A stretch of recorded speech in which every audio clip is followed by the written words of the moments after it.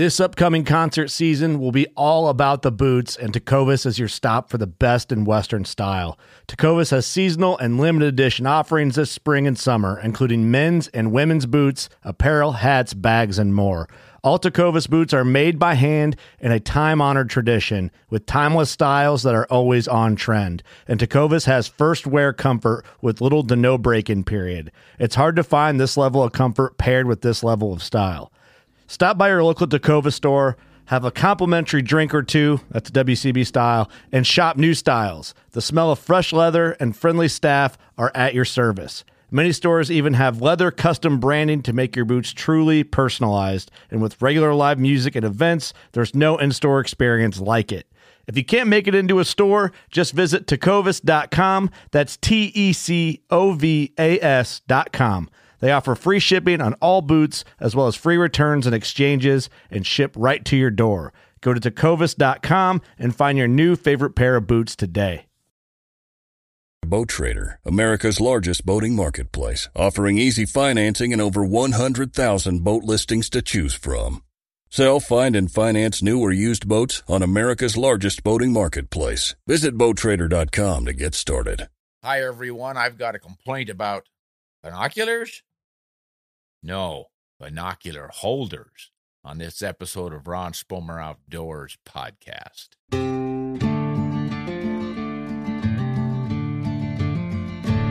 Now, before I get to my questions and answers, I have to gripe a little bit. This is one of my latest pet peeves, all these binocular harnesses and covers and whatnot that they have. Just bear with me for a second here. Here's a modern binocular. It comes with a nice strap, and it has a cover for the eyepieces, and it is covered in armor coating to keep it from getting scratched and dented. Great. It's waterproof. So I hang it around my neck and I go hunting, and I've been doing this for years, and it works just fine. But now I notice that everybody is walking around with this big chest thing sticking out, and inside of it, they put their binocular. Oh, well, I can see this. They spent so much money on their binocular that they don't want to get it dinged up. Well, here's my complaint. First of all, you've got this complicated harness system that you have to get in. And once you're in it and you need to take off your jacket, you've got to take off your binocular. And the good old FUD system with a simple neck strap, to take off my jacket, I just take off my jacket because the neck strap is around my neck. It doesn't have to be around my arms and shoulders and jacket. And the other complaint I have is you've got all this extra stuff on you. It makes noise. That's not my biggest concern, but it slows you down. When I want to pick up my binocular and look real quick at what's disappearing into the trees, I now have to open this flap, pop that out, slide my binocular out, and then look. I don't like wasting time like that. I don't understand why people carry these things. They've got a rugged, tough, modern binocular with armor coating on it. That's dust-proof, waterproof, scratch-proof, and they have to put it inside of a harness. Next thing they're going to do is get a bag to put this harness in so they don't scratch that nice harness up. All right. Done complaining. Hope you enjoyed that one. Today's real episode is about questions and answers. They've given me the computer with some questions on it again. Here, this one could get me in trouble. Derek asks, what is your opinion on burger bullets, and are they worth the hype? Oh, boy. I hate giving opinions about specific products unless I really, really feel strongly about them. And I don't about burger bullets, because a burger bullet is a great target bullet. It's beautifully designed for maximum ballistics efficiency. And so are their hunting bullets. The complaints for and against them pretty much run toward terminal performance. Everybody knows they shoot long and far and really maximize your potential. But when they get there, what do? One complaint is, well, it's just a glorified target bullet and it blows to pieces. And the other side of it is, boy, when they get there and blow to pieces, they sure drop game in a hurry. But you're going to get that with every bullet. I have never known a particular bullet that didn't have someone saying it's the worst in the world and someone else saying it's the best in the world. How you explain it, I don't know, other than it's just kind of human nature. If you have great success one time with one thing, you think it's the world's best from then on out. I don't know. But a burger bullet, as I said, it's built for optimum ballistics performance. I mean, those are the race cars of the bullet world. So they work very well that way. Now, the hunting bullets are beefed up. They're not just the thin-skinned, thinly jacketed target bullet. They've beefed them up to what degree, I don't know exactly anymore. Like most bullet companies, they're always tweaking and improving things. So you might want to check them out. But they are, as far as I know, just a cup and core bullet, which means you take your copper, whatever the jacket material is, the gilding metal, whatever percentage of zinc they put in it, and you draw that flat disc out into a cup shape. You put a lead cable inside of it, and the lead can be pure lead or have some antimony mixed with it to harden it or something. Not sure what they're doing there. And then you squeeze it into shape, a swaged bullet, squeezed into the final bullet shape. And you can be very precise about how you do that. I imagine Berger is, because Walt Berger started off as a bench rest competitor with lots of records, and he knew how to make bullets that would perform for accuracy. So you're going to have an extremely accurate bullet, whether you want a lead core bullet that breaks up when it gets there or something else. There's where you have to make your determination. Okay, thanks, Derek. Aaron asks, if just for fun you picked 5 pet rounds, what pet name would you attach to each? I just don't have time to name my pet rounds, you know. If I'm loading at 243, I'm loading at 243. If I'm doing a 7-rem mag, I'm doing a 7-rem mag. I call them cartridges. I'm sorry. I got so many things to worry about and think about that I don't have time to. I'm lucky to remember the name of my grandkids, I'll tell you the truth. I'm always getting them mixed up. Oh, gosh. Oh, now, Stefan707 would like me to do a podcast on cutting-edge bullets. You know, I am going to do that some days, and fairly soon, Stefan, but not right now, because I haven't worked with cutting-edge bullets enough. I've got some samples years ago, and I loaded them up and got some nice, accurate load out of it, but I never had a chance to shoot it for terminal performance. Haven't had a chance to hunt with it. I don't know that I absolutely have to hunt with them, but I definitely do need to load some more up and just see how consistently accurate they are and what they do for velocities and compare them to some other cartridges. But for anyone who is curious as to what a cutting-edge bullet is, this is a company that's making some copper bullets. And I believe they, if I remember right, they're designed for the petals to break off or cut. Can't swear do I know exactly what they're doing. That's why I've got to do this later, Stefan. But bear with me and I will get to the cutting-edge bullets. Thanks for that one. This is a good one from Dwayne. He wants to know what the minimum impact velocity is to open effectively per manufacturer design. Wow, that's a big question that I can't answer because there's way too many bullets out there and way too many velocities.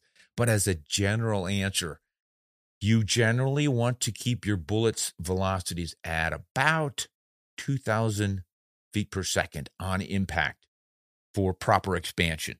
Now, obviously, this isn't cut and dried because some bullets will open pretty nicely at 1,800 and a few even at 1,600 and a few even at less than that. I mean, consider a 30-30. Those bullets are going pretty darn slowly at 150 yards. And then you're carrying, only about 800 foot-pounds of energy way out at 200 yards, and they still seem to do the job. So a fairly thin-jacketed, soft lead core bullet can open pretty reliably at some pretty silly, slow velocities. But generally with the 30-06 class of families into the magnums and stuff, you're going pretty darn quickly in there. Fairing some of those harder bullets that they make for big game hunting, you're probably going to want to land at about 2,000. But you're going to have to consult with each manufacturer. And know this, if they say, hey, we begin to open at 1,600 or 1,500, begin to open is the key. You can get a little bit of expansion, and you may have seen some pictures of bullet that impacted at different velocities, and you will understand exactly what I'm talking about. When you get full impact velocity, like right at the muzzle, 3,000 feet per second, and that bullet is just absolutely expanded to the max. And then they go down, progressing lower and slower and slower, and the opening is less and less and less until that bullet tip is just barely starting to open up. And that's not going to be effective on game. And that's why I get back to that 2,000. Generally at 2,000 feet per second, you're getting substantial expansion of the bullet to where it's going to become effective. Well, look who's here, our little puppy dog Cubby. And I know what you want. Attention, always attention. You want to go outside, don't you? Time for a run. All right. Go get your shoes on and we'll go run. And tell the cats that they can't come with us because they might eat a bird if I let them out. I'm going to keep them locked up, okay? Go downstairs and get ready. I'll be there real quick. Good girl. Okay. Are hammer bullets available in commercial loads? Paul Simmons wants to know this one. Hammer bullets, that's another one of the new all-copper bullets, the monolithic bullets with a hollow nose. Theirs are designed to open and then shed their petals to do more damage. I did a video on these guys. I interviewed Steve, one of the proprietors there, and it was a really interesting presentation on bullet performance and how they make them and everything. Pretty impressive bullet. I've only used it once so far, but I'm going to get around to using more of them, and they are available in commercial loads. I saw Weatherby was loading them, and I think that's appropriate because, of course, Weatherbys are some of the fastest cartridges in the world in their specific calibers, and you need a pretty substantial bullet to stand up to some of those velocities, and the hammer bullets are definitely going to do it because it's all copper. There's a certain alloy in that copper that they insist makes it work just beautifully for their application. But it must work well for Weatherby because they obviously can use any bullet they want, and they've probably done a lot of research when they determined the hammer was going to work on some of their loads. So there may be others out there. I don't know, guys, but I did see that the other day on Weatherby's website. So they're reloading some hammer bullets. I think we're going to see more of those bullets down the road. They seem to be catching on and working pretty well for a lot of folks. What else do we have here? Oh, golly, they're asking a lot of questions about bullets today. Here's one on Badlands Precision Bulldozer bullets versus hammer bullets with terminal performance, their BCs and accuracy and all that jazz. And all that jazz. Oh, yeah. We should have music with this show. That was from Dave. Hey, Dave, I don't have the wherewithal right here to cover all of that stuff, but that is a darn good question. Badlands Precision bullets are made in Yankton, South Dakota, where I was born, by golly, if you can remember back that far. And I've spoken with those guys on the phone, and I'm really impressed with what they told me and what I've seen on their website, but I haven't experimented with their bullets yet. Just the other day, a local friend of mine called and said that he had some. He had just gotten some in a 7mm. I think they're 150 grain. And I swung by his place and just grabbed 5 of them. I'm going to load them up on a 7 mag just to see how they perform, get a rough idea of their accuracy and the kind of pressures I can get loading those things. But I've got to do more research on these. So that's now I've got cutting edge bullets I got to work with and Badlands Precision. I've done something with hammer. Okay, but ballistic coefficients and all that jazz. We'll get there. Johan asks, how do these hammer bullets compare with Titan monolithic fragmenting bullets?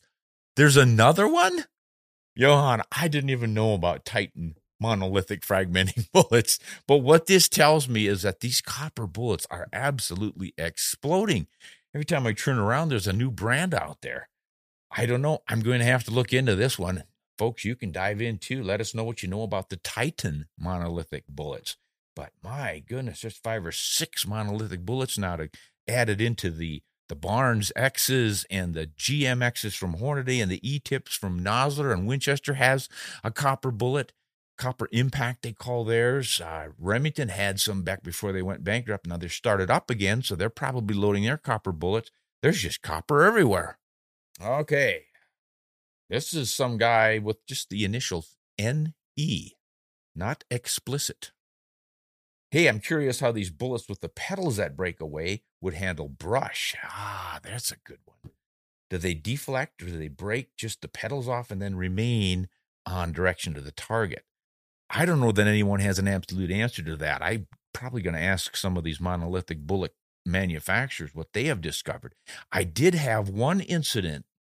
It happened in Australia some 20 years ago with the XP3 bullets from Winchester. This was a superior bullet that was really quite elaborate. It had lead in the shank, then copper, and then the hollow nose and the petals. So you did get that petal opening business going on with them. They also had a polymer tip on it, which is just mostly for sales appeal. But we were hunting buffalo in Australia, the feral water buffalo, and one of the hunters there had shot a buffalo, killed it instantly. Wow, dramatic. What a great shot. Went to look at where he hit it in the shoulder where he was aiming, or the heart, somewhere there. No hole. And we found a hole in the neck. I mean, that probably a foot and a half, 2 feet away from where he was aiming. And it wasn't that long of a shot, and he didn't pull it. He said it felt great. And so we went back to where he'd shot and lined that shot up to where that buffalo was standing and found a twig. I've told this story before. It was probably not much bigger than my thumb, maybe. And it was leaning over like it'd gotten sliced. Just half of it hit that bullet. So you had half a circle notched out of it, and then it fell over. So that bullet had deflected, and it was that XP3 bullet. But what happened with that one, the petals didn't break off. I think because of that glancing blow, it probably didn't hit right on the point of the nose of that bullet, but on the ogive. And then that deflected it off, and it ended up going, I don't know, we were probably looking at that buffalo being 25, 30 yards behind that branch that got hit. So that's how much deflection occurred before the bullet got there. Luckily, hit him in the neck. And it went in oblong, obviously. Sideways impact, it broke the neck and killed that bull instantly. So no petals were broken off of that one. Another time, I shot a Barnes TSX from a 300 Magnum. It was either a Winchester Mag or a Weatherby. I can't remember. I think it was a Winchester. And I think it was a 165 grain bullet. And I was giving a finishing shot to a water buck. It had moved into some brush, and there was a lot of brush there. And I thought, yeah, these copper bullets, solid like that, we'll probably plow through and finish him off. And that was another oblong landing. The hole in the hide was the length of the bullet, and we recovered the bullet, and it was shaped like a banana, bent. So it had hit some limbs, and it crushed the nose together instead of opening it. So no petals broke off. They just all got smashed together. Again, because I think you hit on the ogive right there. It squeezed it together, landed sideways on the animal, and finished him off. So we didn't lose any petals on that. Those are my two experiments, or my experiences with the petals. And I imagine that's probably going to happen almost all the time. Because what opens the petals on those mono bullets is liquid. You shoot an apple, and I remember an old Barnes video in super slow-mo had a bullet approaching an apple, but there was another one where it was, I think, a cherry tomato, little tomato. And that Barnes bullet hit that little bit of water in that tomato. And when the bullet emerged from the big splash that you can imagine it was fully opened. It's the hydrostatic opening. It's just hydraulics that open those bullets up dramatically. And you're not going to get that off of a stick. So I would imagine you're going to see similar things to that buffalo and water buck incidents that I had. Good question. Somebody might want to do some research on that. Somebody who has a lot of time, a lot of money, and can actually find some primers and powder and bullets to do these experiments.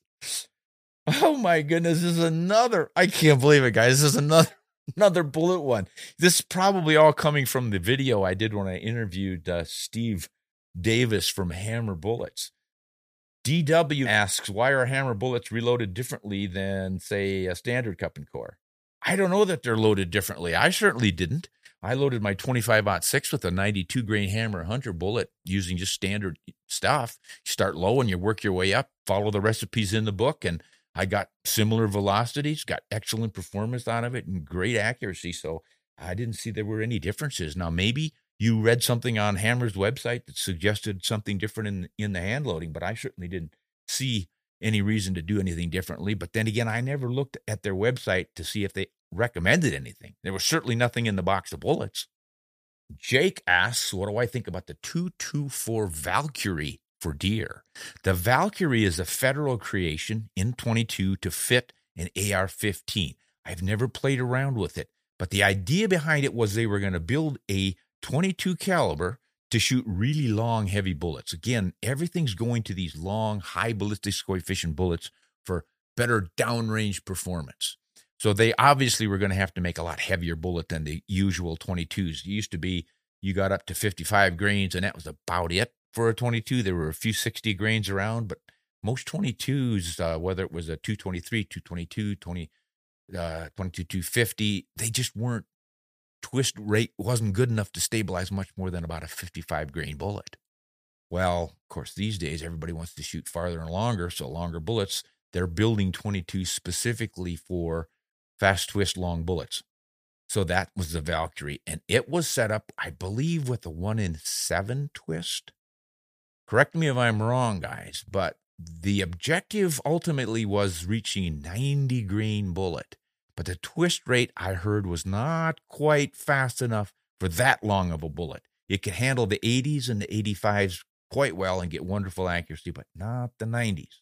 They may have changed that. I don't know, but boy, that's pushing the envelope. I mean, a 90 grain bullet in a 22, that used to be just about the end of the road for the 243s back in the day. They would top out at 100 grains, maybe 105. So you're getting awfully close with a 22 caliber. Pretty crazy.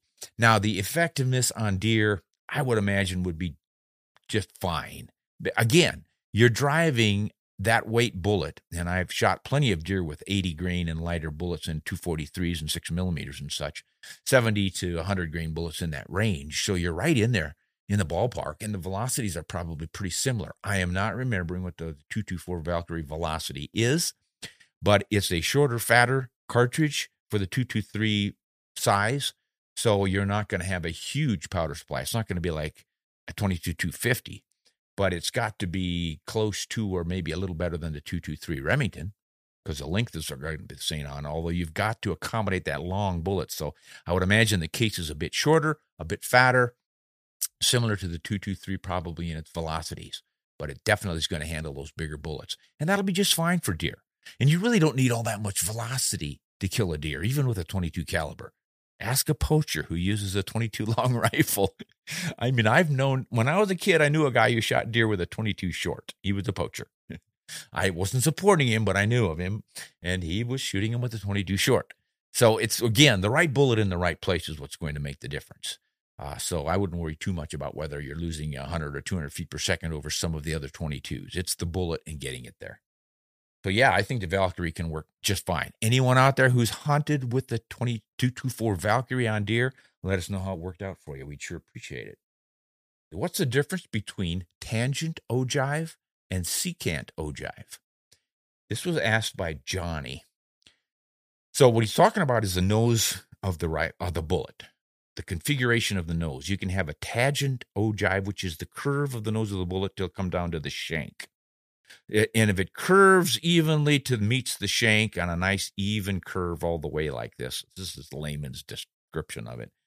That is tangent.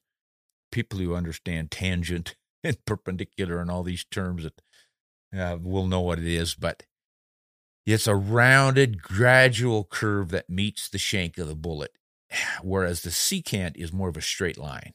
So you start with the tip of the bullet, you come down on your straight line to the shank, and then they meet rather abruptly. It's not a gentle curve. And it's a little more efficient. You're going to get a higher BC with a secant ogive. I understand they're a little more difficult to stabilize that bullet perfectly with the secant.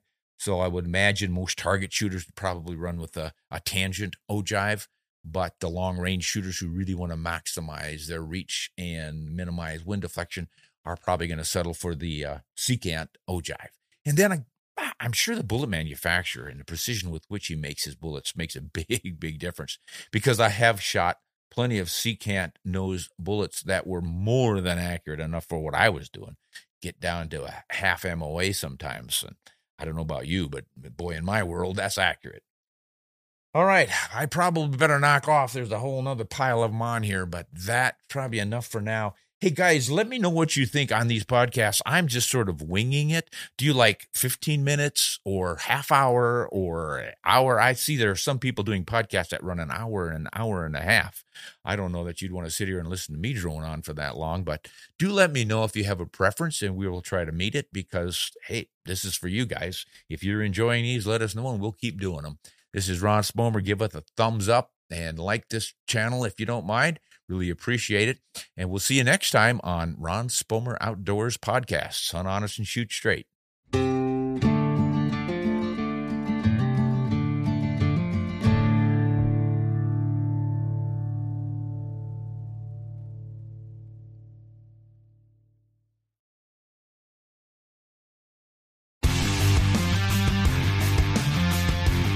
On Mondays, head offshore with Captain Scott Walker and Steve Roger for breathtaking deep-sea adventures. Coming to me. Double. He's jumping. Oh! Look at that belly. Don't miss Mondays with Into the Blue. Brought to you by Academy Sports and Outdoors from 7 to 10 p.m. Eastern. Tell a few fish stories along the way. On Waypoint TV, the destination for outdoor entertainment. A life that has the stories to back it. A life to be proud of. It's a Winchester life. Yeah, baby. 6'8" Western. Oh, mule deer, baby, right there. Tune in every Tuesday at 7 p.m. Eastern on Waypoint TV